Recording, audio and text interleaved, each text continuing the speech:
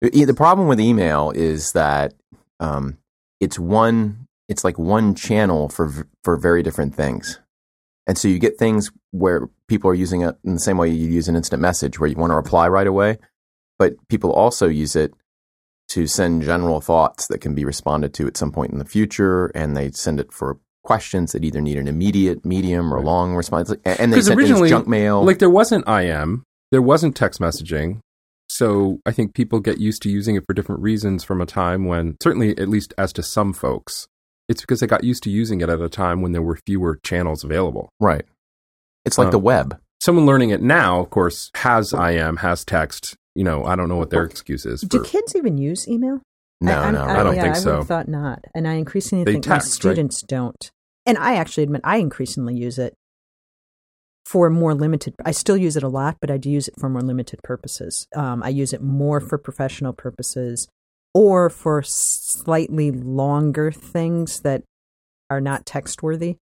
Because text worthiness is something that I do try to preserve.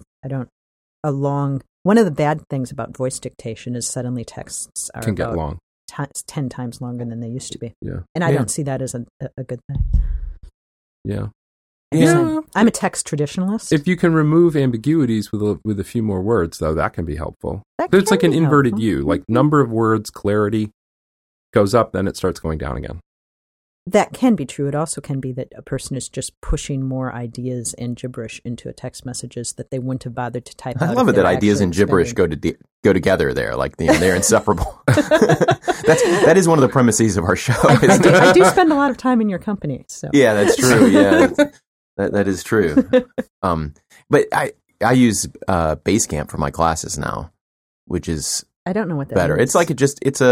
It's groupware essentially. It's got a discussion forum. It's a place to post files. It has a place to post text, and it's you log in, right? But also it sends. It's like a private Facebook, but you can set how you want the notifications. Yeah, it's like a little bit like a private Facebook. Yeah, a little bit. A little bit different though. I mean, it's more traditional than say. What was the thing I used to use? Oh yeah, that thing we tried that went away. Yeah. Oh no, Slack. Well, that's the Slack new is thing. a new thing, yeah. But you're using a Glassboard. Glassboard, right? Which was awesome, but went away. And then Christian, you said something a few weeks ago. You said X is going to completely replace Y. It's breakthrough technology, and I didn't know what X was, and I didn't even know what Y was. Really? So I felt really kind of. I'm trying to think of what. Boy, I wish I remember what that was. It's already been replaced by Z, so it's irrelevant. What was it? What was going to replace what? Gosh. It was the video chat. Oh, yes. Periscope replacing Meerkat. We should be periscoping this right now. I was thinking that the other day, that we can periscope. We won't include you in the frame, but we could periscope. Now I'm hurt. I thought you were protesting. It just turned. Just down a dial. Here we go. I'm going to dial this thing up. Why not? Yeah, here we go. This doesn't take long. Are we going to do some periscoping? People won't know to watch it. Nah, but see, they'll know for the next time. Yeah, we could tell our fans that we'll be using Periscope to live cast some of our discussion. Do you think that's going to increase or decrease your I can't wait to find listenership? I can't wait to find out. Well, given our listenership, really adding one or two swings it by like 150%. Really, it's got nowhere to go but up. You've got lots of growth room in South Dakota. Yeah. All right, here we go. Let's see if anybody... Room to grow. We're now live. Oh, and I just see on my phone, Christian Turner is live recording Oral Argument on Periscope, so I got my little Periscope flag. Yeah, there we go. I thought we weren't on Periscope. Came up. No, what he said was Periscope was going to chase out the Meerkat. Right. Meerkat is another app. Oh. And Periscope's going to chase out the Meerkat. There's Lori. Why is he doing that? Because it's fun. I told him to not do that. It doesn't matter. There are 0 watchers right now. And this, now, does Periscope, these aren't persistent videos, right? Once you stop broadcasting, it's not like someone could go back and watch. You can choose, like the ones I recorded at the Stars concert. Oh, I'm sorry. See, once I start recording, I get away from the thing. Oh, we've got a viewer now. I don't think this is going to be good for humanity. Why not? I don't think we need the video equivalent of tweeting in the world, because tweets get enough people in trouble and annoy enough people and create enough problems that the video. Are you saying that Twitter is not a social good? It's a mixed bag. It's a mixed bag. And the I think thing seems less mixed and so more is the vague. wheel. I think having video that captures, a policeman committing a cold-blooded murder And when he was lying about what he had done, and it's only the passerby who videoed it that proves to us what actually happened, I think that's like super important. That is super important. How does this technology add to our ability to do that thing that we can already do? It makes it broadcastable out in a way that it could be captured. So one concern I think people have is if you capture video, what if the policeman sees you, grabs the phone and throws it on the ground and stomps on it, right? Is the video lost? It might be if you don't have software that takes what you've just taped and puts it off into the cloud where it can't be, commandeered by an official, right? But that cloudification also, I'm not a privacy freak. I'm generally less concerned about privacy than most people. The idea that pretty much any time someone could be broadcasting me directly to the web and I can't stop that creeps me out a little bit. It is. Oh no, I think it's got major creep factor. I'm not saying I have this all figured out. I'm saying, like what you said before, mixed bag, right? There are some things that seem to me to be like likely to be quite terrible. There also seem, I know I can think pretty quickly of things that seem like a really good idea. And so we're going to be working through this like we work through everything else, which is to say pretty badly, even occasionally good. I think the thing about Periscope, though, it gives you a reason to record video and actually, the norm is to hold it just portrait, right? Rather than turn it to the side. So if you're going to make a video like we normally, like up until now, you would take some video and there were things like Justin TV and a few other things, but they haven't taken in the same way. And you maybe you do some things, maybe you would edit it, maybe you wouldn't, and you'd upload it to YouTube.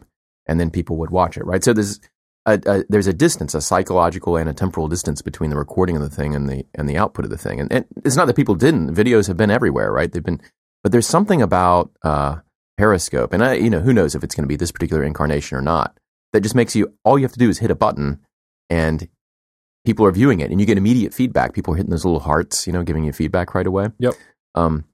It's very similar to this idea I shared with you a long time ago, because I actually thought that like live audio streaming, where basically the interface is like a microphone and you hit it and you're recording and anybody else can listen. I thought this would be awesome as a way to I just imagine like kids like calling a football game in the stands or something like that and being little announcers, or providing alternate, like how cool would this be if it were built into your TV and you're watching the Oscars or something like that, or the Super Bowl, or, Champions League final or any other thing. But instead of hearing the regular audio, you can kind of select and you can hear your favorite, YouTuber or whoever else. So you could separate your audio channel from your video. Yeah. See, Christian, this might be one of the things that we kind of fundamentally differ on. One of the things. I'm shocked. No, I like my world a little more curated. I don't want to expend the energy, and we know that making choices constantly consumes an incredible amount of our mental effort. And you're describing a universe in which choice is ubiquitous, a whole bunch of which I don't want to make. I want to read a newspaper where I know professional journalists have done some preliminary screening and work for me, rather than trolling the web for what random person X has to say about something. But that's not how people are using YouTube these days. I mean, like it used to be like if I got a video game when I was a kid, maybe you'd have to buy like the strategy guide. That even came later, but you'd hunt around in magazines and stuff, and you'd read things. You'd read the official thing. Now, kids just watch a YouTube video, and they watch other people playing games to do that. And they find, and some of these people have become quite famous and make a lot of money. So I'm imagining, there'd be lots of like amateur streams of various kinds, but also well-known people. Like I would much rather watch the Academy Awards with this YouTuber that I follow, or someone that I'm used to hearing. Like that person now is his or her own thing, right?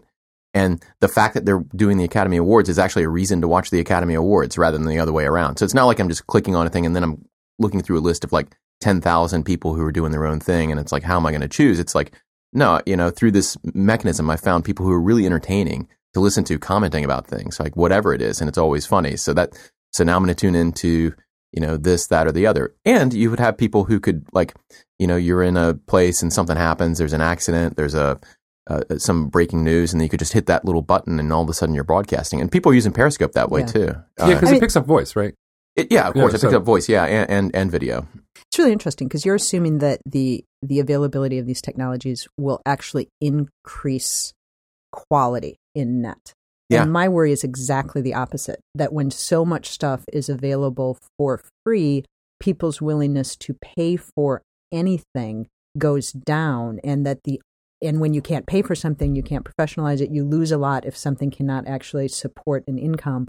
And that overall, while you might, in fact, have a better Academy Award broadcaster because someone's really witty or clever who's not supported by the infrastructure, on net, we might have a loss in quality, because how many people are going to pay enough attention that they're going to pay for a better version of something rather than a less good free version?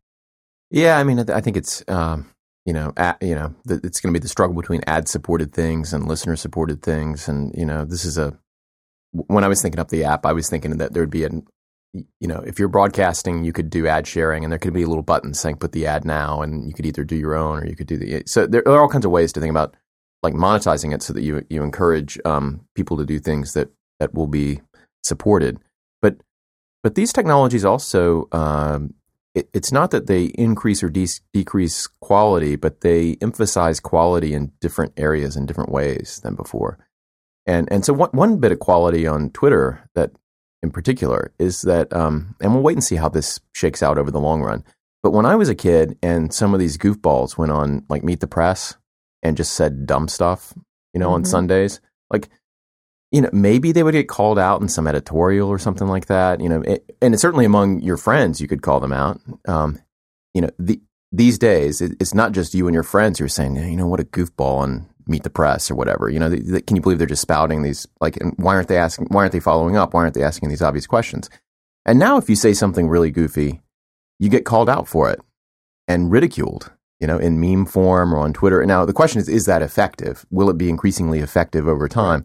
I actually think that there are some people who don't seem to mind, and you know who they are. They don't seem to mind the fact that everybody's calling them an idiot on Twitter, right? But of course, public shaming is not a unequivocally good thing either. No, right? Yeah, this is a different. We're going to do this topic another time because this is because they can all be saying this is an idiot when in fact the person's dead on correct. Well, or right? the person said one right. stupid thing, and suddenly they become the internet phenomenon, and they can't leave their house. Right. Yeah, and I'm not talking about that. I'm talking about like the institutionalized stupidity that we were subjected to in the 80s and 90s on these talk shows where... Yeah, because that's changed? Well, fewer people watch them, I think, but also the effect of them changes. That's what there's a certain quality to these democratizing technologies that does allow for the water cooler conversation to kind of bubble up. Now, we'll see how it shakes out, and I've got no empirics on this, and so you should reject everything that I'm saying, Lori, as an empiricist. But it does seem to me that that's like the optimistic story of these things, right? It's one that they're more fun, and they open up all kinds of new entertainment possibilities and new ways to kind of explore our own interests, and all that aside. But two, it's like you just can't. I just don't think you can get away with the same kinds of things without. And public shaming is a little bit different than what I'm talking about. So maybe we're getting too far down the road with this, and we should save it for another show. But I don't know if it's different or if it's a shading, a more negative shading on a similar phenomena. Because whether something is calling someone out in a important and legitimate way, or whether someone is playing gotcha with someone who happened to say something kind of silly and is therefore humiliated for the next 48-hour news cycle, is kind of a matter of perspective. Now, I think it's a difference in. I'm not sure it's a difference in kind, as opposed to just in. And they certainly there's certain point Lori made earlier about the cognitive load of all of this stuff. It seems to me hard to debate that. Both that our cognitive capacities are limited and that therefore if you have 5 more potential channels coming in, you're going to be potentially dropping 5 other things off if you decide to do this instead. So it's, that challenge of managing, finding out what's the outer boundary of my cognitive capability.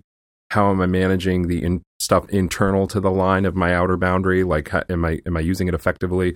I kind of like having that problem, though. I mean, all of us, and maybe even more than most, I struggle with this a lot. With the focus and decide and making sure that I'm conscious of how I'm spending my time. But to me, like it's certainly a good relative to when I grew up. I was a kid in the suburbs, and when I got home, my only options for like thinking about, I'd go outside and play and stuff, but if I want to say, well, what's going on in the world, I would turn on the TV, and it was like, well, it's Gilligan's Island or Bewitched. right? Those are my media choices when I get, and that's just, and those are truly brain rotting. Yeah, the mass media, right? You're sort of the great.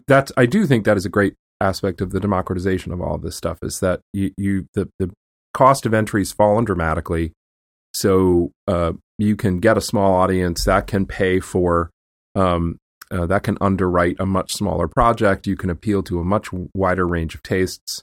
So it's not as much as I loved Elizabeth Montgomery in Bewitched. I don't mean to slag on it. I'm also going to I'm going to say something crazy here. Oh, okay. It's not self-evidently clear to me that more exposure to the real world is better when it comes at the cost of less exposure to books. I'm not sure you actually build empathy and understanding by watching a Twitter stream more than by sitting down and reading some really good novels. Yeah, how much do I want to debate this right now? I don't know. That's the question. So I can tell you one thing we did with the Periscope. I sat down on the couch with Abney, my daughter, just one evening, and we got on the Periscope. And we just surfed from thing to thing, and we watched people at a sword fighting practice thing. This was a tablet, right? Yeah, in California. You were using a phone. You were using an iPad. Yeah, but it was you had to go 2x, but we could use the phone too. Yeah, and then we saw people at the beach. We saw people surfing by putting the phone into the thing. We were in the Middle East, and we were watching some guy in Middle Eastern dress in the back of a very fancy car, just talking to the camera, random stuff. We saw the Monkey Island or the Monkey Mountain Hill in Kyoto, Japan. People were walking around. We saw a bunch of Australians, and we were just going all around the world. And it was like all this is happening right now. That's what's amazing about it. It's like this is really happening right now, and that's a really neat phenomena. Yeah, but I guess my point would be more that that's a really cool phenomena, and it's a neat moment to realize that. It takes you outside of yourself a little bit. I'm not convinced you know more about those people that you viewed or have any greater empathy for them because you saw these fleeting images than you would have if you'd actually sunk into a book that talks you through someone's lives and lets you share that narrative experience. Even if fictional, novels are very good at building empathy and understanding in a way I'm not sure being exposed to a rash of images is. No, it's a different. To me, it's a substitute for. Well, substitute is a weird thing. It's a new thing, and it's we were doing that instead of maybe watching a TV show on Hulu or something like that. Right, and the difficulty, you shouldn't have been doing either of those things. Wait, what? you can do that. But in terms of building empathy, you should also read books though, and you should also talk to people in person, and you should also not pay someone to wait online for you. You should go to talk about an earlier episode. Yeah. You should go wait on a line and feel what that's like. And right. And the problem is that there's kind of this frantic flurry of experiences, and because we are in a very superficial way exposed to things, we risk convincing ourselves that therefore we understand things. Having reflected that's on them. That's not what I took from it. And for me, podcasts are a way that I've gotten to know and have empathy for other views very well. These are, longer form things, and it's not the same as a novel. It's not, they are more obviously off the cuff, although some of them are heavily produced. I probably learned more from various Radiolab episodes than from many things that I've read. Right. Or 99% but it is true. Invisible. I tend to read far fewer novels than most of my friends. But when I do read them, I tend to read ones that I really want to read. I get obsessed with them, and then it's a while before I read another one. But I love it when I do. It's just that I'm not a serial reader. The Margaret Atwood, Oryx and Crake, the three books, and I think it was Meredith and Rigel who turned me on to those. Mm-hmm. When did I read those? Last summer? Yeah, they're real or readers. The summer before. Now readers. I don't remember, but those were amazing. And novels. I don't read as many novels nearly as much as I used to. But when I was a young kid, especially and into my 20s, novels were some of the most wonderful things ever. Mm-hmm. Because they are so transporting. Yeah. Well, and I grew up in a relatively kind of narrow environment. There wasn't a lot of diversity, exposure, excitement. And I read my way through my entire childhood, and the conversations like this make me wonder if I would have been enriched in the same way if I'd had the technology to watch the world through a screen rather than reading it through a book. And I don't know. I mean, there are pros and cons to it. I think, Rigel reads a lot more than I did. He's always reading something new. So he's a serial reader. He also has like a stable of people on YouTube that he follows. And I've just now started to understand, I think, I watch this guy who does like Kerbal Space Program videos. Awesome. The guy's really fun to watch, and you get to know him in the same way that you get to know people when you listen to podcasts, right? And that can be really fun. So it doesn't seem to be an either or thing. Well, that's right. But he's an obsessive there's going to be reader. good and bad uses of it. Yeah. But it's so, we've all had this experience. It's phenomenally difficult to put the phone down, right? Yeah. To not be constantly messing with it because it's there and it's accessible in a way that reading real things actually requires a bit more focus and sinking in, and that's hard to do when you're constantly have this temptation of instant distraction. And we read a lot for our jobs. I mean, I'm always reading papers and cases, and which is not the same as a novel because it's not novels typically involve kind of an intentional creation of an empathetic kind of space. And but I don't know. I mean, I'm a little more skeptical about the I love the novels that I love. But I also, I'm like always just thinking about stuff. And when I'm reading, it's like taking time away from just staring into space thinking, which I also enjoy doing very much. And, and that's a very important thing to do as well. Staring into space. Staring into screens, maybe a little less so. Yeah. All right. Which of the two cases are we going to talk about? Both? So this was a 20-minute segment, which the point of which was that the listeners should be able to guess our ages. I feel like I am probably projecting something like being born in the 17th century. This is how this conversation has made me feel. No, because I mean, you're talking very differently than someone at that time who had the radical idea that people should read books rather than listen to oral stories, and how it was rotting people's brains to be staring into these pieces of paper, with these words on them. Yeah. So a couple of announcements. Announcements? One, this conversation is fueled by, energized by, dare I say, created by, Listener Bunny. You do dare. You just did. I do what I dare. You dared to say it, and you did say it. Tell us about Listener Bunny. I don't know Listener Bunny. Well, Listener Bunny has once again supplied us with coffee. Your coffee is delicious, Listener Bunny. Thank you. Awesome. Yes, I agree. We I haven't been enjoying mine. All three of us have a cup of Listener Bunny's coffee, which is made on a through a Chemex ground course. But so this time she sent us some whole roasted beans that she made at home. We got the links in a prior show. Yeah, she roasted the beans herself. She's a home roaster. What a wonderful hobby! And we've talked about home roasting on the show before. I'm sure you've talked about just about everything on the show at some point. Well, it's only been 56 episodes, so not quite everything. But. No, we got a long way to go before we sleep. Yeah. Before the long, icy sleep of death. When it's 5,600 episodes, I think then we probably will have talked about just about everything. I think you need to have a show where you talk about all the different varietals of Italian wines. Because, if someone feels engaged by that, you might have a really nice... someone might send us some wine. Someone might send you some wine. Well, we did not have to talk about Scotch whiskey to get... We didn't. An awesome bottle of Talisker, which, by the way, the only thing that would make this better is if I had Bunny's coffee in one hand and a glass of Talisker in the other. I once took a take-home exam under very similar circumstances. It didn't go well. Well, I think it may make our show better, though.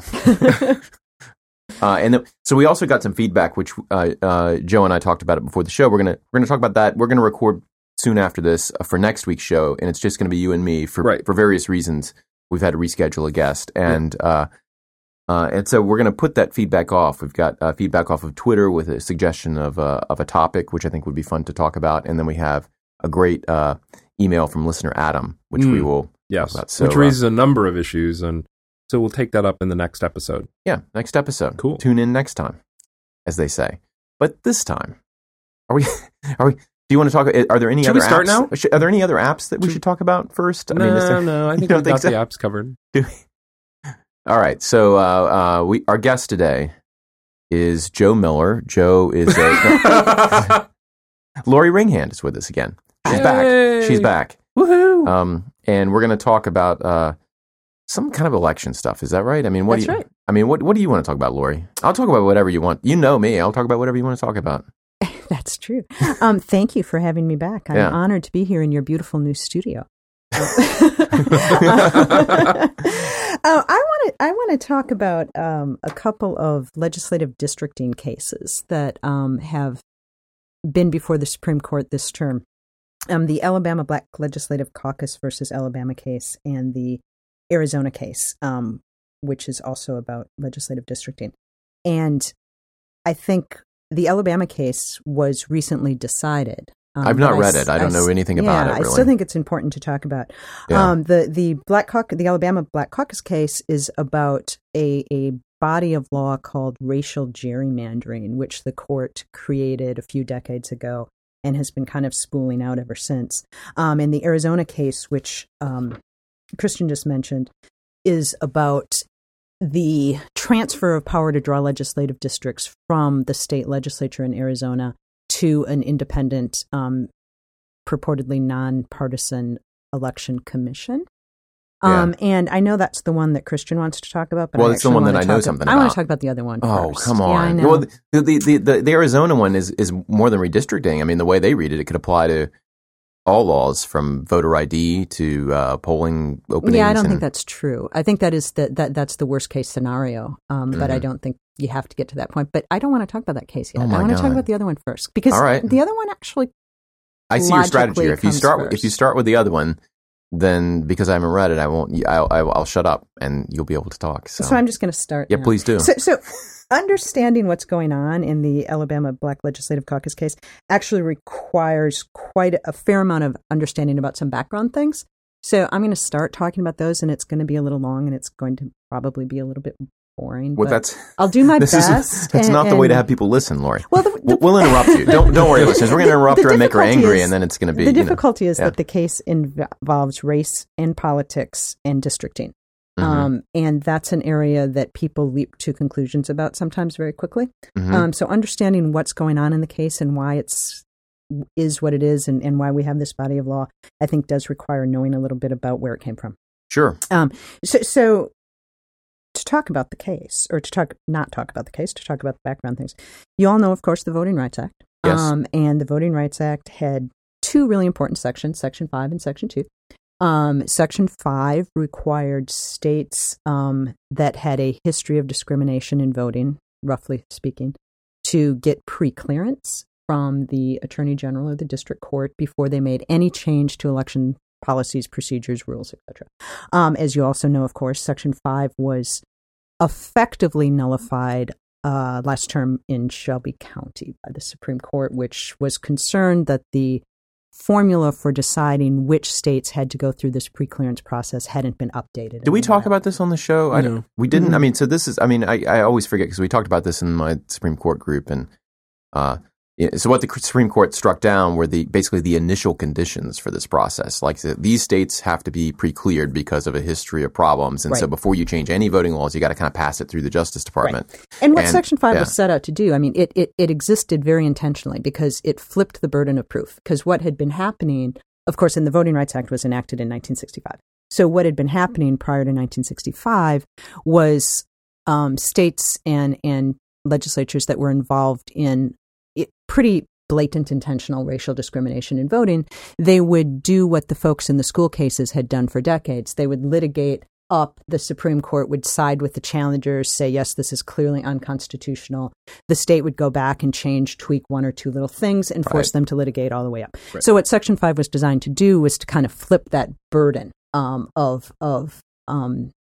litigation and require states to actually show before they changed things related to the election that they weren't going to have a racially discriminatory And it's because with elections, you can get all the benefit of doing something squirrely so long as you can keep doing that thing until the election. Right. And then, then you can change something else right before the election, right? Exactly. So, So the Supreme Court's problem with Section 5 in the recent case in Shelby County was not that preclearance is somehow inherently unconstitutional, but Congress hadn't gone back and changed the formula written into the statute about which jurisdictions were covered by that process since 1972. Yeah, and to be clear, I mean, so in addition to so there were these certain criteria which were key to what was going on way back when, right? And the court's view, at least of some, was that a lot has changed. But there are also procedures in the Act for new states to be bailed in and for states to be bailed out. So if you're not covered under that formula because you didn't have a literacy test in 1965 or something like that, or one of the other reasons, then you can become covered if you screw up enough. Maybe is it enough Section 2 suits, or what was the? How do you get bailed in? Do you know? Bail in was actually not used very much. Bail in is tricky. Yeah. The new jurisdictions that came in tended to come in by amendment to the statute that increased coverage for things like language minorities. That's what brought in new folks, as opposed to changes in the original coverage formula as it applied to African Americans, which was the population of concern, obviously, when the statute was written. But the statute does provide a bail-in process, but it can only be done by a federal judge. It can't be done through a administrative process of any sort. And it was upon a finding of a violation of certain types of constitutional or statutory offenses, but it wasn't used very much. And then there's also bailout. There's a bailout. I mean, the whole idea of the Voting Rights of that part of the Voting Rights Act is we need preclearance for basically recalcitrant jurisdictions, but if bail-in and bail-out work okay, then you shouldn't care about the initial conditions because, over time. But if they don't work well, then you care very much about them. And I guess people have different views about it. I mean, bail-in wasn't used enough to provide a rigorous substitute. Now, there's lots of thinking being done about how to change that now that Section 5 has been effectively nullified and use Section 3 a little more aggressively. Bail-out was hard because if a state as a state is covered for purposes of the coverage formula, every jurisdiction within it is covered. So it made it very hard for any individual local jurisdiction who might in fact not have a history of discrimination couldn't bail out because the state as a whole couldn't be bailed out. So it was a little bit problematic to think that either bail in or bail out means that we should not have cared about the coverage formula. That said, I mean, Shelby County has a decision saying this is an unconstitutional use of congressional power because the coverage formula hasn't been updated is problematic in its own ways. The most pressing one being that it was really unclear in the case what standard of review the court was using because, as your lawyer readers or listeners will know, this was a Con Law 1 question. This was a question of congressional power, not individual rights. And the 14th and the 15th Amendment, and both of which involve prohibitions on discrimination in various ways including race. And each of those include a so-called enforcement provision giving Congress legislative authority to legislate in the area. And the court has been very fuzzy, particularly in relation to the 15th Amendment, which is specifically about voting, in telling us how tightly it's going to consider whether Congress has exceeded that enforcement authority when it legislates in areas of voting rights and race. And that matters here because if Congress has a broad enforcement power, then the court would have had to say that relying on the original coverage formula was unreasonable. And I think that's actually a pretty hard case to make and under any normal definition of that term, because there are lots of ways that one can think about and calculate where the problems are the most acute, many of those which end up coinciding with the coverage formula. So then your question becomes, even if the statute is catching the right places, or at least places that Congress could reasonably think are the right places, even though it's no longer doing so for the same reasons, is it unreasonable for Congress to not dive into that murk and try to rewrite it? Yeah. Now, the Alabama case is one where it started off, if I read it correctly, it started off at a time when Alabama was bound by a truly existing Section 5. Yeah, thanks for bringing us back, Joe. and that's now, given that there's going to be a retrial, if you will, a new proceeding, they're not, Section 5 doesn't work the same way anymore. So how does that play out in this case? The fact that had they come up with this redistricting approach for the very first time ever right now, they wouldn't have had to go get clearance for it, right? And tell us what the case is about, too. Yeah. Alabama would not have had to get pre-clearance, but the case that the court just decided on this issue, the Alabama case, is still important because Section 2 still exists out there and raises some of the same questions. So let me step back a second and tell you what the case is about, and then kind of talk about why the issues are interesting and why they continue to have importance despite the nullification of Section 5. So what happened in Alabama is that legislative districting, as you know, of course, is done by state legislatures, which is the case Christian wants to talk about later. But for now, we're just going to say it's done by state legislatures. And what legislative districting is at its most basic level, of course, is when you go in and vote for a congressperson, you vote as a member of a particular congressional district. And those district lines don't spring up out of the earth. They have to be created by somebody. And the Constitution gives states the authority to do that, at least in the first instance. So state legislatures are the creatures that create legislative districts, decide who gets put into what legislative district. Federal legislative districts. Federal legislative. Yeah. Well, they draw their own too. Yeah, they can, but they can. Federal legislative districts is the key point. Yeah. So lots of things obviously go into that decision of where you're going to draw a line for a legislative district. Some of what the court has called the traditional districting criteria are obvious and would be obvious to anyone who sits down to think about how to draw up legislative districts. Things like, when it's possible, you tend to keep existing municipal units together. You care about geography. If there's a river running down the middle of the state, it might make sense to have different congressional districts on each side of that river. You care about communities. If you want to group communities that share common interests so they can elect someone, a legislator of their choice, to Congress. So we have these kind of traditional districting factors. But of course, lots and lots and lots of other things go into the consideration of how to draw those lines too. The two that come to a clash in both of the cases that we're going to look at for today are race and partisanship. Because when districting choices are left with state legislatures, of course, are themselves elected bodies, and as such, they have partisan interests. So partisanship, drawing the lines to advantage your political party, is obviously something that happens. So it can cause, so that happens. That's in the process.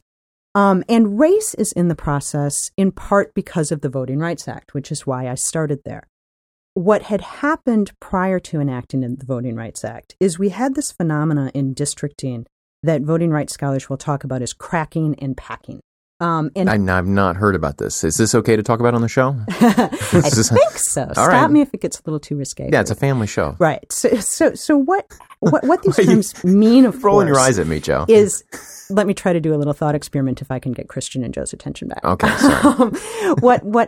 If you imagine yourself as a districtor who wants to make sure that a population's political influence is minimized to the extent possible, and then also assume, which was the case when the Voting Rights Act was enacted and continues to be the case to a large extent today, that the population whose political influence you want to minimize is geographically concentrated. This population lives in the same spot.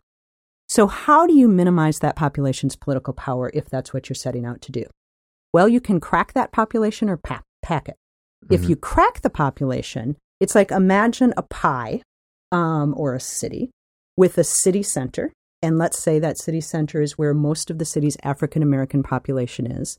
And that population is clearly densely compacted in terms of where they live and shares a common political perspective, and is numeric and populous enough to constitute a majority in a congressional district. But you don't want them to have a congressional district because it's 1964 and you ran for office on the platform that you'll be damned if you're ever going to let one of those people get elected in your state, right? So what you can do if you're cracking the population, imagine the pie, you just slice it like a pie. Mm-hmm. And now instead of having a population that has a majority in a single legislative district, you've got the same population that constitutes a relatively small minority in 8 legislative districts. And so they're the pointy, just so people understand the visual, make sure I understand it. So you put the people who you want to disempower in the pointy part of the pie wedge. Right. And that way, they're a little wedge. The pie piece goes out. So Right. you've got the people who you want to empower are now in the big, thick part of the pie Right. wedge. So there are more of them than people in the thin end of the pie wedge. And you've got them all separated in that. So the middle of your city has 8 different congressional districts in it, Right. even though it's a single city. That's exactly right. And this was happening. There's a case that came out of New Orleans. New Orleans, at the time the case was decided, which was into the 80s, was, I believe, 45 or 46% African American in terms of its voting age population. And there had never been an African American, or in the language of the statute, a candidate preferred by the African American population, elected to the city commission precisely for this issue. The population, the African American population in New Orleans, was very geographically concentrated and yet cracked between numerous different city commission districts. So what's the other strategy? Packing? So what packing does, it's in some ways exactly the opposite.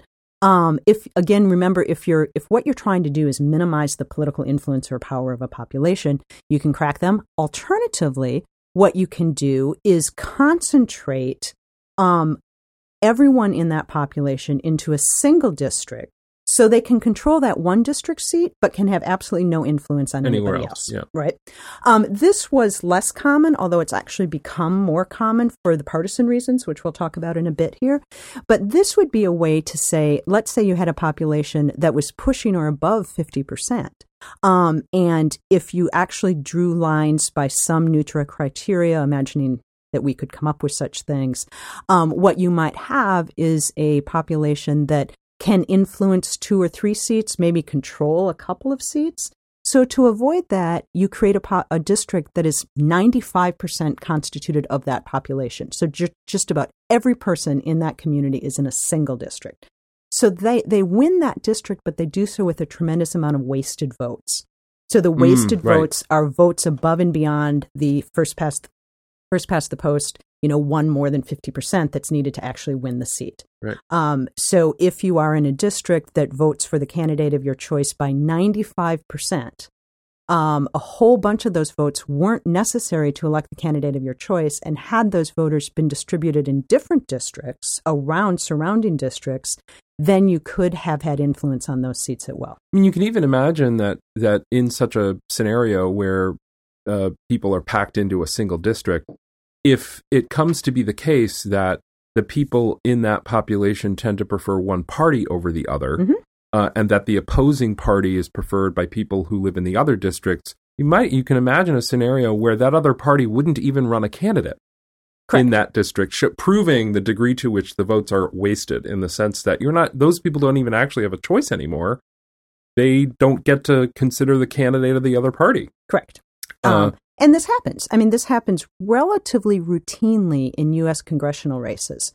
In a given 2-year cycle, it is not uncommon for Democrats actually to get more individual votes than Republican candidates, even if Republicans win a strong majority in the House of Representatives. And it's easy to think about that just by a very simple example.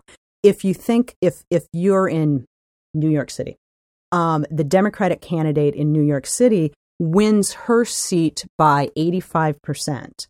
The Republican candidate in Wyoming wins his seat by 56%, right? So even if you have the same number of people in each district, which you have to because of equal population rules about districting, you have a lot more Democratic votes than you do Republican votes, because the Democrats are winning their seats by a much bigger margins. Yeah, but we don't have proportional representation, so that doesn't get reflected in the composition of the legislature. So all of this happens. In Alabama, what happened was this phenomena of trying to strategically district for a variety of ways intersects with the Voting Rights Act. And what the Voting Rights Act requires, and this continues to be true even though Section 5 has been nullified, it effectively requires that in order to avoid these problems, particularly the cracking problem, if you have a minority population that is A, large enough to constitute a district, a majority in a district, and B, geographically concentrated enough that the district is compact. You are not actually required to draw crazy lines, although to some extent you're not forbidden to. And 3, is a community, has a candidate of its choice. You can't just assume that all of the people in this community are going to prefer the same candidates or have the same political opinions. But if the community can actually prove that that is in fact the case, if you meet those 3 criteria, then the Voting Rights Act doesn't exactly require, but very strongly incentivizes you to draw your districts so that that population forms creates what we call a majority-minority district, a district in which the minority population creates a majority of the number of voting age people in the district, and therefore, and these are the operative words, that population has the ability to elect a candidate of its choice. Now, that sounds like if it were taken to an extreme degree where you started ignoring the other traditional considerations for districting, that sounds like packing. It can be. Yep. But it isn't. It sounds like it's not when you say you just create under the 3 conditions you specified a majority-minority district, because you're not looking to, well, let's make sure everyone's in there so like half their votes are wasted. It's a community, it's a compact area, it's a meaningful way to district, and because they have a preference, they can vote for who they want. Here's what it sounds like to me. It sounds like you have the Constitution gives the state legislatures the power to draw districts. But anyway, the state legislative bodies, state political actors in the majority draw districts. And what we want in terms of drawing districts is a certain kind of faithful agency with respect to that thing, which will be disaggregated from their other kind of agency, which is to enact policies preferred by their voters, right? And so you want them to have different attitudes towards those 2 different tasks.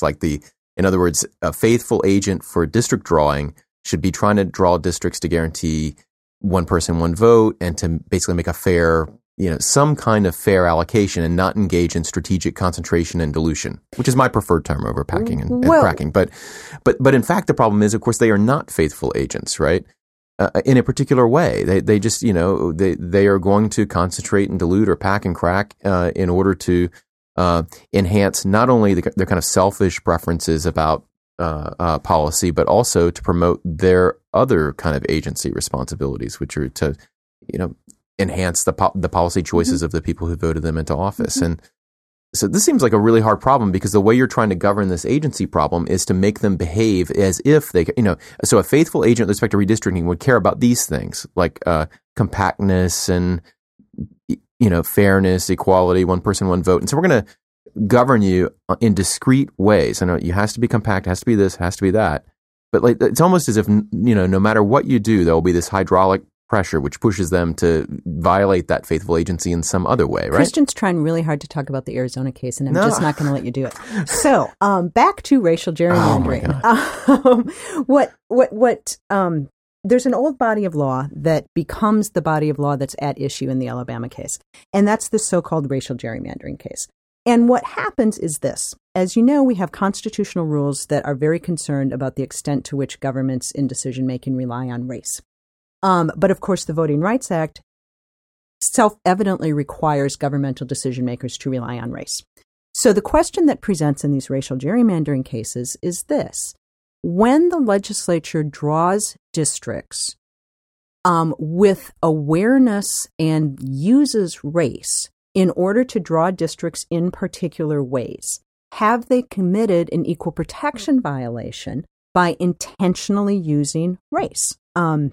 And that's the question that the court had to deal with in a line of cases, including the first case was the Shaw case. And what the court said was interesting, because as you know, with equal protection cases, we usually apply race-based governmental decision-making to strict scrutiny. So one answer here could have been that whenever a state legislature draws districts and considers race in doing so, that's race-based decision-making, and the court has to review that decision with strict scrutiny. There's a problem with applying strict scrutiny to race, the use of race in districting, though. And Justice O'Connor, who wrote the lead opinion in Shaw, as a former elected official, unlike anyone else on her court, was well aware of this. Districting is an exercise in demographics and data.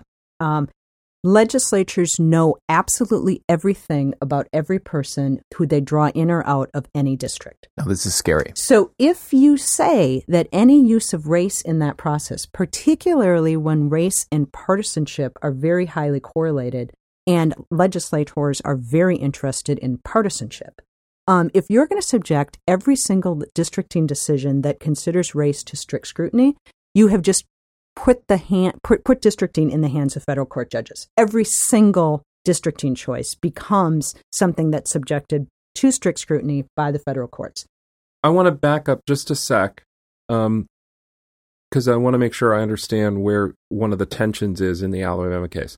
So it sounded like what you said before is that Section 5 is approving of the existence of majority-minority districts. Section 5 tells us that these can be good things because they permit a minority community to elect the official of their choice, where that is a meaningful thing to say on the basis of evidence.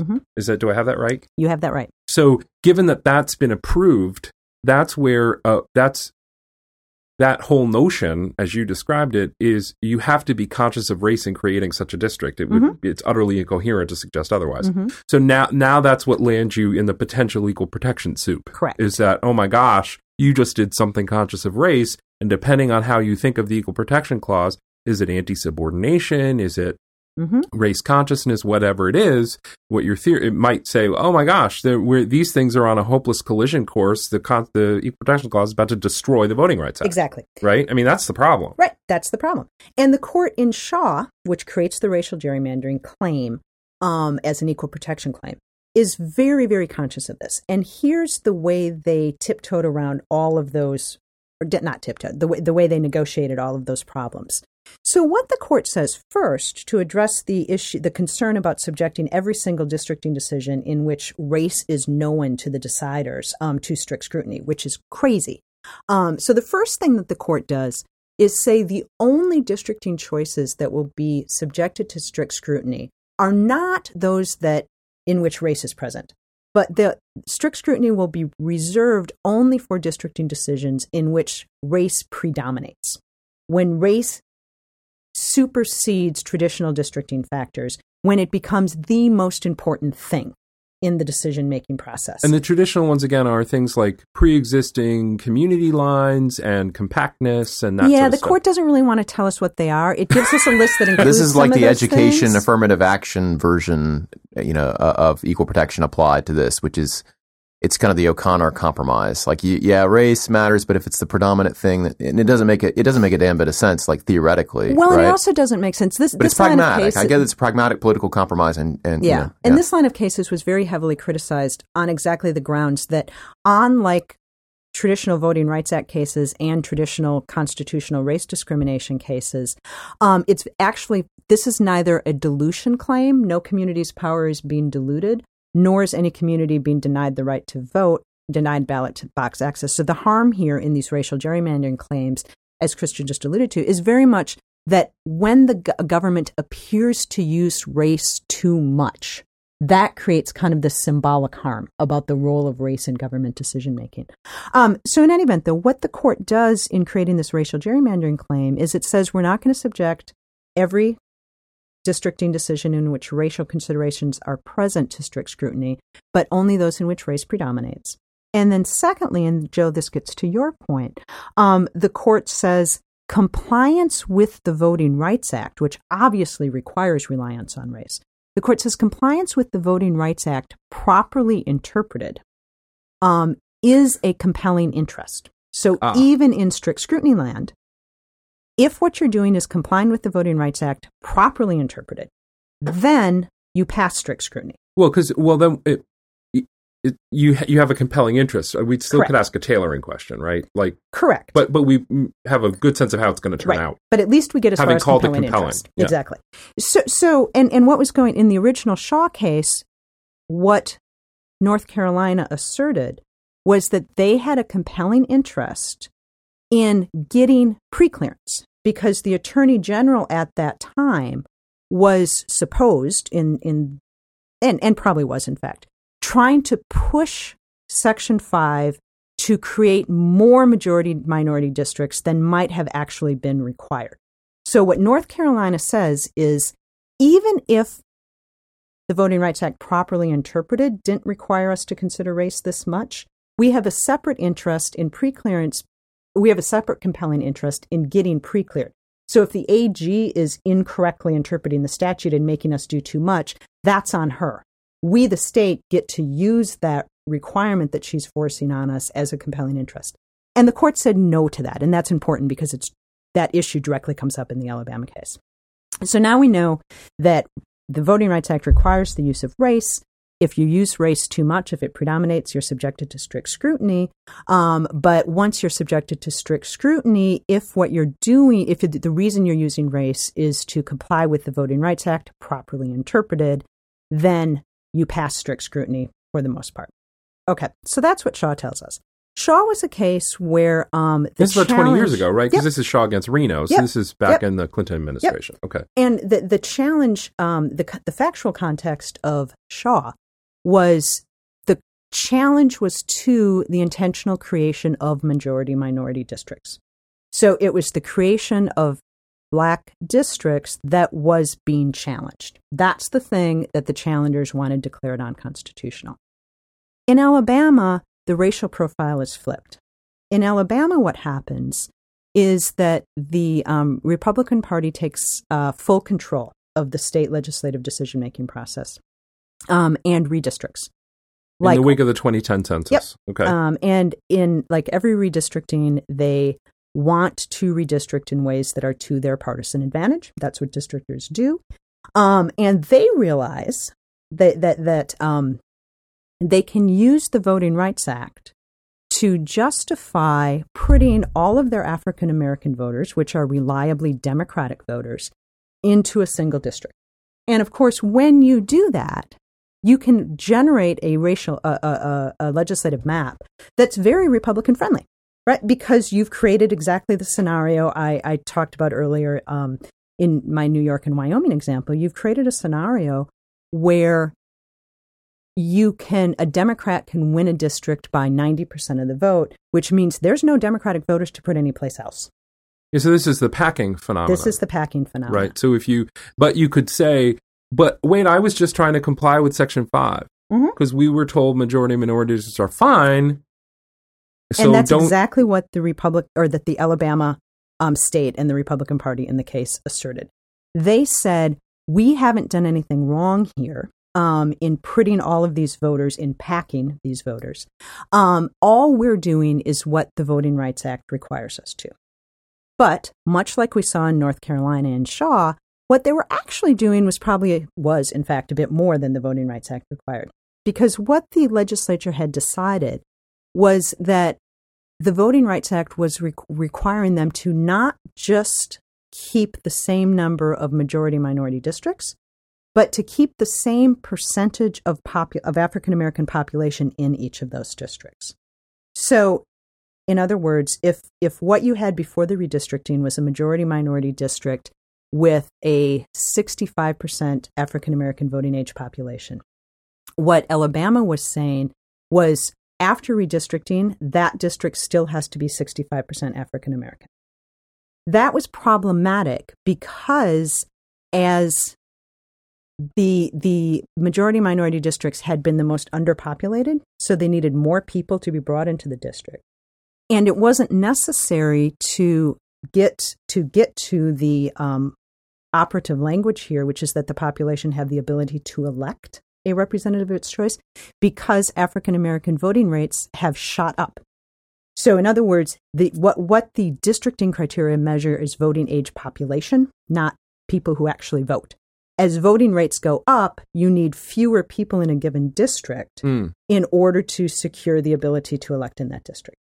So Alabama says preclearance we're not going to get precleared unless we keep not just the same number of districts, but the same percentage of population distribution. And the court says no to that. The court says that's not what the Voting Rights Act requires. You don't have to do that. Was the whole thing what presents the opportunity for engaging in any of this stuff at all? Is it the fact that when you do a decennial census and the population of your state has changed? Yes. That sets all these wheels in motion? Because one thing you could wonder is just like, why don't you just leave the districts the way they are? Why do you have to keep redrawing these lines? That's exactly the reason. Well, Reynolds versus Semmes can require you to redraw it, right? I mean, if people move You just around. said the same thing. Yeah. Right? Because the reason that you have to redraw district lines every time you get a new census is because when you have a new census, you now know that your districts have become unequally populated. So one person, one vote requires you to. So that's really, if everyone would just stay where they were. If no one ever you moved. Wouldn't need to be, but because people move around, because people are born and die. Voting age population stayed the same. People do move around, don't they, Joe? We would they never do. in theory It's have to strange to say. It drives not just congressional districts, but even districts for the state House of Representatives, for the state Senate. It drives everything. Like all of this stuff is so there isn't. I get that sounded like a silly question, but I don't think it's silly in the sense that I think it's fair to look at all this and say, is this all just churning? And the point is, it's not just churning, right? Churning. It's populations do change, people do move in and out of state, in and out of a town, and in order to keep this process designed to make representatives responsive to the people who elect them, you can't escape this. This is an inevitability, much like death itself. You mean the redrawing? I mean, why should I not be hopeless about this? I mean, because you have a contested principle of equal protection, which has two interpretations that are basically opposed to one another on this kind of issue. You have, and they are race consciousness and anti-subordination. Right? Yeah. I mean, one of them would be totally fine with laws which advantage previously disadvantaged. Exactly. Right. Yeah. And the other says no consciousness of race at all, and that maps onto completely opposite views here. We also have completely opposed principles in general about voting. Right? We have one person, one vote. In other words, everybody should have basically equal power to have a say in representation. And on the other hand, we have a principle which places the power for drawing lines in the legislature, right? And in a world where you know the demographics, so you can basically predict outcomes, or at least to a high degree of accuracy, outcomes based on how you draw the lines, then those two things are opposed. And we also have, the Supreme Court has given us a principle that there's nothing wrong with political gerrymandering, right? So there's nothing wrong with intentionally drawing lines in order to protect incumbents. But everything wrong with racial gerrymandering. Well, and that's why this case, even though it was technically remanded back and not decided on the merits, the reason that it's important and the reason that I insisted on talking about it before we talk about Arizona is because it makes very acute exactly the point you just raised. This primes up the problem that people perceive is going on in Arizona. Because what we learned from the Alabama case is two things. The first is this: if Alabama's interpretation of what the Voting Rights Act required in terms of the composition of majority-minority districts had been held to be what the Voting Rights Act actually requires, the court would have been almost compelled to strike the Voting Rights Act itself down as unconstitutional. So the holding is important in that by narrowing the scope of the Voting Rights Act to, frankly, what everybody except Alabama thought it already remind us required. what the holding was. What Justice Breyer wrote for the court was that he remanded back for further fact-finding under the proper test. But what he said substantively was that the Voting Rights Act, in fact, does not require that the percentage of the racial minority in the districts remain the same. He said what matters is that the population have the ability to elect a representative of its choice. Of their choice, yeah. So therefore, you can't justify increasing the percentage or keeping the percentage at 65 or 70% African American voting age if that's not necessary to actually make sure that the population has the opportunity to elect the representative of its choice. Right. You can't use Section 5 or 2 effectively to say the Voting Rights Act made me do this. Right. And Justice Breyer said it just doesn't require that. That's important, like I said, for two reasons. The first is if the court had read the Voting Rights Act as requiring that, it almost certainly would have been too race conscious for Kennedy to tolerate and would have probably had to be constitutionally struck down. But secondly, what it means is that the Voting Rights Act cannot become the reason that constitutionally justifies the partisan desire to pack your Democratic voters when race and partisanship are correlated into single districts. So we have taken that out of the reasons that legislatures can use to justify what is partisan gerrymandering. Make sense? Yeah. Yeah. I mean, you can't use this as a... And that's why it's important, because as Joe has said, our Constitution takes very different, or our court has taken very different approaches to the constitutional validity of using race in districting choices versus using partisanship in districting. And the court has basically said, as we've been discussing, the use of race is going to be constitutionally suspect, and you better have a really good reason, like the Voting Rights Act, if you're going to use race a lot. Partisanship, on the other hand, the court is sitting on a 4-4-1 split about whether the use of partisanship in districting, intentionally drawing lines in order to advantage your preferred partisan position, the court has been uncertain about whether that has constitutional problems with it. And it undoubtedly is occurring. It undoubtedly is occurring. The question is, is it constitutionally suspect? Right. And like it's 4-4-1. The four more conservative justices have said partisan gerrymandering is simply not constitutionally. It's not justiciable. It's if it raises constitutional problems, they're of the nature that have to be sorted out in the political realm. We just can't deal with this. The realm in which the gerrymandering itself is causing a problem. And the court has reached that conclusion precisely for the same reason that we talked about in regard to race. Partisan interests will have an impact on districting. So if you are going to make the use of partisanship something that federal judges decide whether or not it's permissible, you have to decide the same question we saw in Shaw: how much is too much before it becomes a constitutional matter? No one's been able to answer that question for the court. And Justice institutionally, you have to accept that it will be the federal judiciary doing it. Right. Whereas in fact, the institutional conversation you might rather be having is: does it make sense for the drawing of legislative districts, whether for congressional representation or for representation within state legislatures? Does it make any sense at all for the legislators to be the ones doing it, right? Because at the national level, you might say, so the institutional conversation we need to have is we need to change this language in Article 1, Section 2 or Section 4 or whatever it is, and say, okay, legislatures can't do this anymore. It's not state legislators, not the national legislators. This is not a job for legislators. We need a whole new institution. Let me go further. I want to go further. I just want to tee us up a little bit further, and then we'll be out of time. Yes. What are the valid principles under which you should decide how to do districting? And I say that because under an overriding principle about like equal say in government, I would think you'd be pushed toward a proportional representation parliamentary system. So is it even conceivable to have a principled system under, even if you have a completely different agency than the legislature drawing lines, the very idea of drawing lines, putting people into districts where those lines can move, it seems to me that we don't have an agreement on what we're aiming at. That's there. Exactly right. Yeah. We don't have baseline agreement about what a fair district looks like. And people think they do. But you just scratch the surface on that. People will say, well, they should be geographically compact. Well, of course they could, but that can still maneuver a lot of things and a lot of unfairness.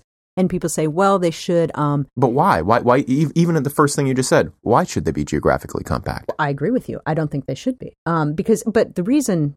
People are thinking that a community should have a voice. Like basically our system is an individual has a voice in his or her community, and the community should have a voice in the larger governance. No, that's not what I mean. You and I agree that it's... Well, go ahead. Yeah. Yeah. So geography and communities of interest are actually very separate things that can or cannot overlap and often pull in different directions. When I reference geography, I think people think districting is easy. If we were just to district fairly, we would just draw relatively straight lines. And anything that deviates from a relatively straight line is evidence that the districtor is trying to do something sneaky and inappropriate. Mm-hmm. But then, of course, you say... That's the word gerrymander, right? As opposed to counties in the West, right? Which is square. But then you say, well, but of course, we also think districting should empower or keep together communities of interest. We don't want you, if there's a community that has a certain identity, then splitting them up so they can't elect someone, that seems a little sneaky. But of course, communities of interest don't always track perfectly straight lines. They can be crazy. They can track landmarks. They can track housing patterns. They can track, you can have an agricultural area versus a industrial area. So communities of interest and tidy lines can be in conflict. Then you'll also have, what we should be trying to draw lines to do is to make sure that each district is competitive. Why should each district be competitive? If you live in a districting unit that's 70% leaning Republican and 30% leaning Democrat, what justifies trying to draw each district to be competitive? Right. Probably nothing. So then you'll hear, maybe what we should try to do is have the number of seats that are elected by each party represent that 70-30 split. So however we draw them, we should draw them so 70% of the seats are likely to go Republican and 30% are likely to go Democrat. You can do that, but then you still, first of all, you're now miles away from tidy lines and communities of interest, right? But then that itself raises a problem of within each of these districts, should we be trying to make them competitive? To keep that 30-70 split, you have to do a lot of fine-tuning about which districts are going to be competitive, which districts are going to be safe, and why are competitive districts even good? If 70% of your voters are Republican and they are extremists, is it representative of that population to draw districts that try to mush everything to the middle? And I'm asking whether districts are even good, so that you can appreciate. So why wouldn't anyone have ever wanted to do this by districts rather than proportional representation? And I think maybe there. Can I just make sure I understand what you're asking? Yeah. So when you say proportional representation, you're envisioning something where representatives don't represent a thing defined by a place, right? First and foremost, right? They represent a party group, right? And they might come from a particular place, and we might want to pay attention to things that relate to that place. Right. But that's not the basis on which they were chosen. Yeah, so they were chosen because they are a member of that party. They were on a party list. The party has said they can represent that place. And so the reasons you might oppose that is because you distrust parties, as I think the framers did, and this is not my area at all, so Lori will be able to speak to this. But if you don't think parties will be the way that the legislature is governed, then this doesn't make a lot of sense. Well, proportional representation doesn't make us less reliant on parties. It just makes us less reliant on two parties. Right. No, it's in many ways more reliant on parties because you have to run by party lists, not individual. That's what I mean. That's what he was saying. But I mean, if you're one of the framers who thought that political parties would either not arise or you didn't want them to arise, what you want is like the town of Mayberry to have its interests represented in the Congress, and you think that people who live in the town of Mayberry will have like characteristic interests which are going to be different by and large than the even more rural area or than the people who live in the city. And so what you want to do is kind of draw lines around those people so that basically that geographic area can have a vote and send somebody to Washington to represent the interests of that town, right? Yeah, I think you're right for the wrong reason. Yeah, I often am, right? Geographical districting predates by centuries the framers' concerns about political parties. Right? Geographic districting is very British, that we inherited this, and it was based exactly on the notion that you're talking about. Representative or seats in legislative bodies, the British Parliament, were not, and today are still not, equal proportionately populated. Right? It's not. They don't have the equivalent of a one person, one vote concept. It's very much about representation of communities of interests, which historically had been defined by geography, simply because those were the people that you saw and knew. And it was hard to get anywhere else, right? And it was hard to get anywhere else, right? Yeah. So literally towns and communities would have their representative. Of course, the U.S. Senate still does exactly this. It's group representation rather than one person, one vote representation. Right. So we inherited it, which is why we have it. And I think the other reason why we stick with it is I think in America, are very committed to the idea that we vote for people, not parties. Proportional representation systems require you to identify with a political party. You may not even know which person will be slotted into the seat if your party gets a certain percentage of votes of the whole. We don't like that. We consider it By we, I mean not me. And not me either. Like nobody in this room, I think, right? I think correct. This is very popular in American political rhetoric, and it's utterly false, right? People take great pride in saying or pretending that they're not partisan, that they vote for the person. But the effect of their vote is to vote for the party. Well, like everybody knows. I mean, Everybody does not know that, sadly. Right, but I mean, are there empirics on? I mean, well, not only is the effect, but it's the reason that,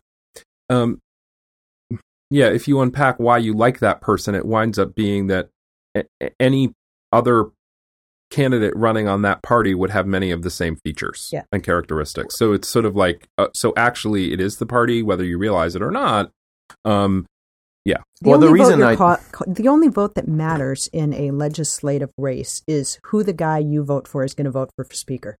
Well, right. In a House race, that's absolutely right. I take us down this road. Or the majority leader in the Senate. I mean, agreed. Because I find the internal doctrinal discussion of the role of first of all, the constitutionality of various parts of the Voting Rights Act, the statutory effect of that act, and also the equal protection impacts on either partisan or racial. I find it very, very frustrating because every argument is not, the arguments aren't hinged to a common thing, right? They're just kind of freestanding, free floating. So like what you think about it, it becomes just a larger kind of, primitive political battle over what you think should happen rather than proceeding from any idea about how this should be done. So if you were going to try to do that, you would try to develop a model for how a faithful agent would conduct voting, say, in a state. So if you were committed to the idea of districts and lines, how would a faithful agent who wants to be fair, and you have to have some principles about what that means. But therein lies the problem. Yeah, you would have to know why you have districts in order to do that, right? And I can't figure out for the life of me. I can figure out why maybe originally, and maybe back when people did not travel and communities basically engaged in very similar occupations because of geography, whatever, that you would want representation of that geographic interest because that was the interest of the people. These days, I can't figure out why we would ever want this. Well, the one small reason, and I think it is a small reason, but it's one that would certainly be used rhetorically if this conversation ever became serious in American politics. In addition to liking to vote for a person rather than a party, I think there is a certain fondness for having my representative. And this is in part because our representatives not do things, they don't just vote on big picture policy issues. They answer our phone calls, send us mail, get us White House passes, and fix the potholes outside the house, right? So there is kind of this fondness also for the idea that this person is my person, and I have this representative. A parliamentary system and they squabble over pork, to put it less charitably. A parliamentary system doesn't give you that. And it certainly doesn't incentivize pork, which is certainly in many ways a good thing, but is also a reason why people like the geographic thing. And I also think there is still a lingering idea that our most important identities are geographically associated. I find that problematic, but I think it continues to exist. Just to play that out for 1 second, I don't want to sidetrack us too much, and because we're almost done anyway, right, Joe? Right. If you had, say, every state just was assigned a certain number of representatives based on the latest census, right, and the state conducted a basically parliamentary type election, and just assigned to the parties, the party could kind of pre-commit to a panel of representatives who are geographically diverse, and they would have an incentive to do so, right? Because the party wants to communicate. We will have people from your, here's where the people will be.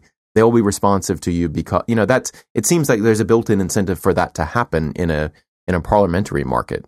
That's right, but as a voter, you don't get to vote for the person who's going to represent your geographical region, right? So there's not that sense of immediate connection. You're voting for a party with the understanding that on that list, should the party get enough votes to get down as far as your geographical person, you will at some point be in the queue to have your that just seems like geographical psychologically crazy to me that you would ever feel a connection with the person whose name you vote for, just because of the numbers these days. I don't feel a connection. I'm voting for the person. Partly, I'm also thinking about the broader politics well, it depends of it. on the election, right? I mean, but I already know that my vote doesn't matter anyway as an individual matter. In terms of the way that various elections are carried out and the amount of advertising dollars that are spent by candidates for their various offices, is it statewide office, is it national office? I mean, I think it depends very much. I agree with you when I'm looking at a list of, when I lived in Illinois and I'm looking at the list of judicial candidates I didn't have a very good sense of anything other than a party ID to the degree that I'm now wondering, I don't know, this has been a long time since I lived in Illinois, how obvious was party ID. Anyway, my point is, yes, I'm sure we can all understand there are offices as to which we feel no personal connection. I feel like presidential elections, many voters, I'll put myself in that group, many voters do come to feel a personal connection with the candidate who they feel is like articulating the things they believe, the vision they have. This is what presidential politics is today. But wait, right. That's a different kind of personal connection than what Lori was talking about. You were talking about, hey, I'm voting for this person, and now my connection to them is such that I can get them on the phone and complain if I don't like what they're doing. I agree. That is a different kind of personal connection, but it is a personal one. It is a way that a person can come to feel like the fact that I go to the ballot box and that name is there, not just a letter D or a letter R, right. That matters, right, to the way I experience process. Which means that parties under the system I'm talking about would have an incentive to list the people who would go if they're voted in, right? Indeed they would, but the degree to which that was a commitment that you were trusting them to follow through on, and the difference between that and it's being a thing that the very fabric of the law is constructed entirely around the fact that that is the person who will serve, right? That if you care a lot about the people, you'll be very suspicious of the gap I just described, right? Because you want to vote for the person who will serve, if that's your preference. One of the neat things about proportional representation is it actually solves a lot of the problems that people like Justice Thomas write about in Voting Rights Act cases. Because what Justice Thomas likes to tell us in Voting Rights Act cases, or in really any race cases, is that we are assuming that all Black people think the same, all women think the same. And that's why he's so opposed to using race in governmental decision-making, including in districting. Proportional representation, of course, completely gets rid of that problem because it lets each individual voter choose her identity. I can choose if I am a African-American conservative libertarian. I can choose which component of that identity I want my vote to reflect. No one has to group me. Each voter gets to group themselves by voting for a party list of one sort or another. So it's actually kind of a nifty way around what some of the opponents of race-conscious districting at all talk about. So how would we, to bring it back to the Alabama case? Yeah. I'm sorry I took us off the rails there, but I took us off the rails a long time ago. Yeah, well, but if we come back from that and we we accept that a parliamentary reform is not infeasible. Mm-hmm. So how should we have this? How could we have this debate better about the Alabama case, despite the fact that, as I started down this road, I'm kind of hopeless about it because it seems like nonsense. You can have it looks like legal briefs, it looks like legal argument, but it seems like nonsense to me, and I'm hopeless about it. So make me hopeful. What's the best way to have this argument? I mean, in other words, what should we be aiming for, right? I don't know what I should aim for within the system. You're not going to like my answer. Oh, boy. Particularly because you wanted to talk about the Arizona case. Well, we're not going to. We're not going to. Although if you would invite me back after it was decided, I'd love to. We'll wait and see how this one turns out, Laura. Please, no. I want to speak when you're done. I've now completely forgotten what was your question? Give him hope. Yeah. Hope. Yeah, I can't give you hope. So, well, that was easy enough. That was fast. So, no, I mean, the answer that you are not going to like, because I think you are keen on what Arizona did, and just in a very brief nutshell, what Arizona did was say the partisan conflicts of interest in having the state legislature, which of course is a political body, decide districting are just too strong. They're too much. There's too much self-interest. There's too much partisan gerrymandering, which is gerrymandering for partisan advantage. We're going to take it out of the hands of the state legislature. We're going to give it to a commission that's outside the legislature. The idea of that was to try to solve partisan gerrymandering. So my answer to your question is I don't think these independent commissions can solve this problem. precisely because we don't agree. We do not have a common definition of what fair is. You can't charge a commission of any sort with doing this task if you can't tell them what they're shooting for. And the fact is, the meaning of representation is inherently contested. I can't give you hope because there aren't right answers to that question. Well, how about this, though? What representation is and should be is an inherently contested concept.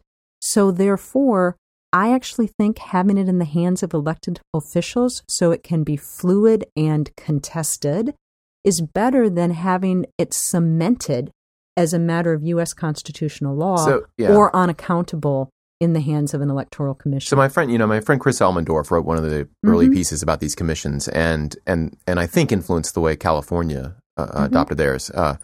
And so it's very different than Arizona because the commission doesn't make a final decision, but basically there's this independent commission. I think his original idea was these would be like old judges, retired judges, not necessarily old, maybe just retired, but people who weren't like inherently viewed as partisan, even though if you're realistic, like everybody's partisan, but that somehow a little bit above the fray, they would come up with a proposal and then it would go to the legislature for an up or down vote. No conference committee, no amendments, closed, and they could reject it, right? Mm-hmm.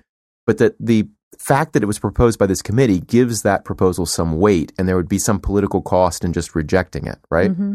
And so that doesn't take it out of the hand of the legislature at all, out of the hands of the legislature completely.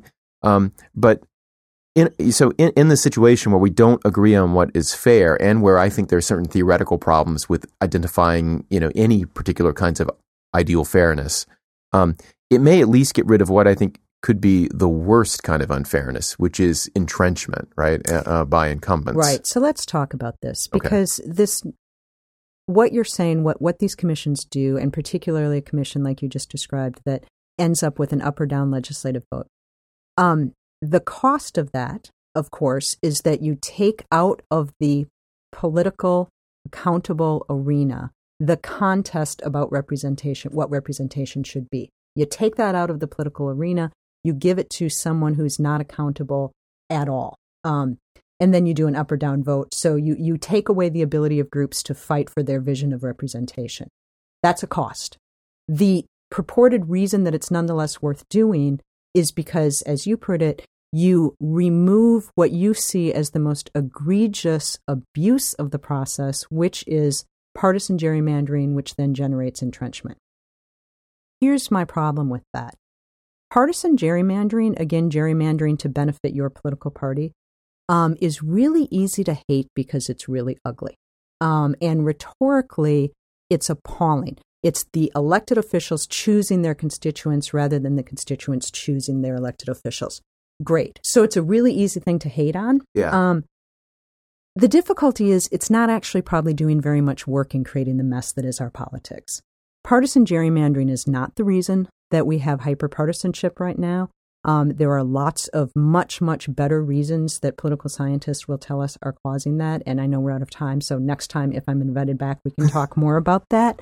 And in fact, though, the biggest reason we have the main reason, I don't want to say the main reason, but a much more important reason than partisan manipulation of districting lines is the fact that we are demographically self-sorting to an increasing extent. Right. So Democrats are living by Democrats, Republicans are living by Republicans. There are very few partisanly mixed communities anymore.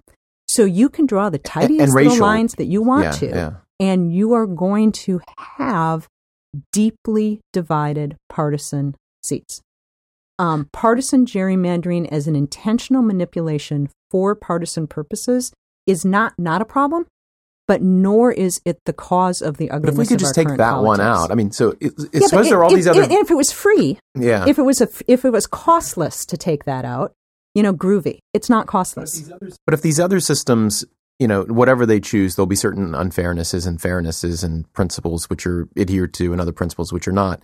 Like, I almost don't, if we can't move to a parliamentary system, I almost don't care, because under any, so long as it's random, if we could just randomly impose unfairnesses and that changes over time, it's fine. It's the partisan entrenchment one is the one which seems to me not random and continuing to place continuous pressures. Nothing is going to randomly distribute the costs because any representational theory are you going to? Everyone thinks let's make everyone moderate.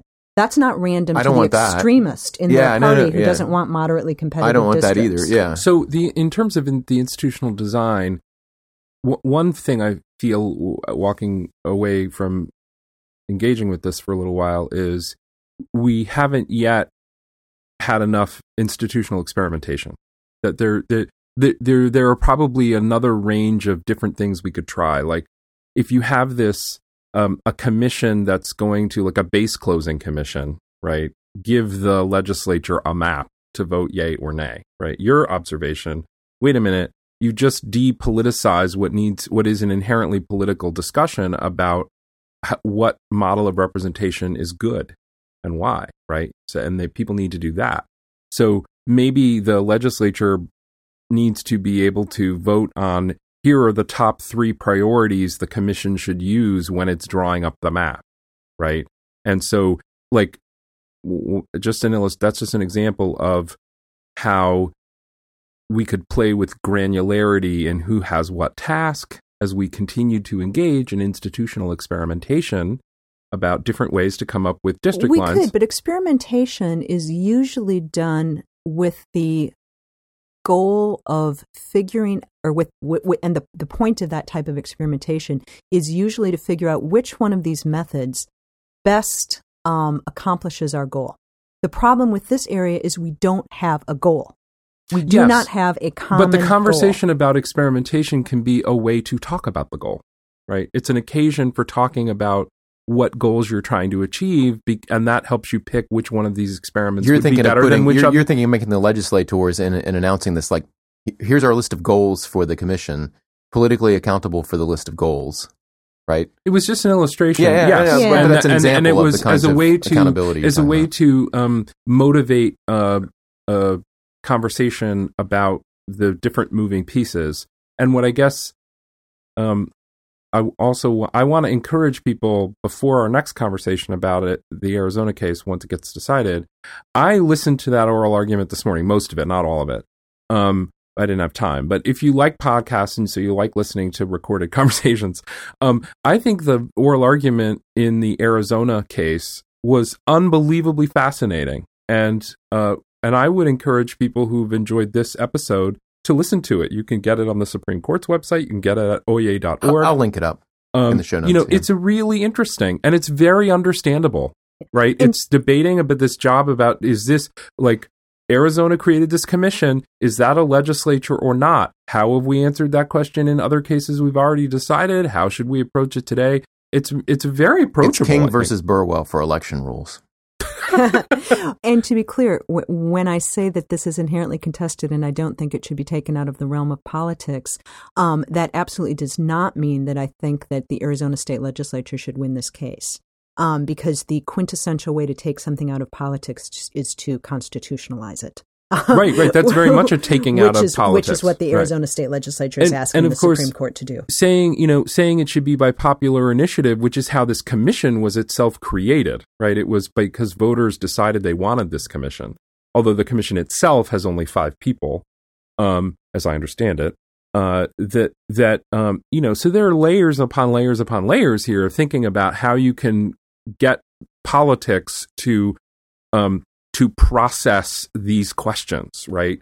What parts of it could be initiatives, what parts of it could be legislatures voting on things, what parts of it could be professionals who have been given a list of goals and a permissible means for meeting those goals, and who then have to go do the work, and whose work can then be checked. I mean, so there's lots of different institutional factors to play with here. One thing that would kill it all in the crib is the Supreme Court of the United States saying, legislature means one and only one thing, and here's what it is, and it was from 1780, whatever yakety blah, and none of you can do any of these things. The rules of the federal elections are the rules prescribed by the state, by the legislature, roughly those words, but it's the words the legislature. And I actually think that the word being interpreted there is the word the, and not legislature, right? That could be. So there's nothing to stop, as I see it, other than Republican guarantee, maybe, Arizona from saying, you know what, if 2 houses of the legislature are good, 50 or even better.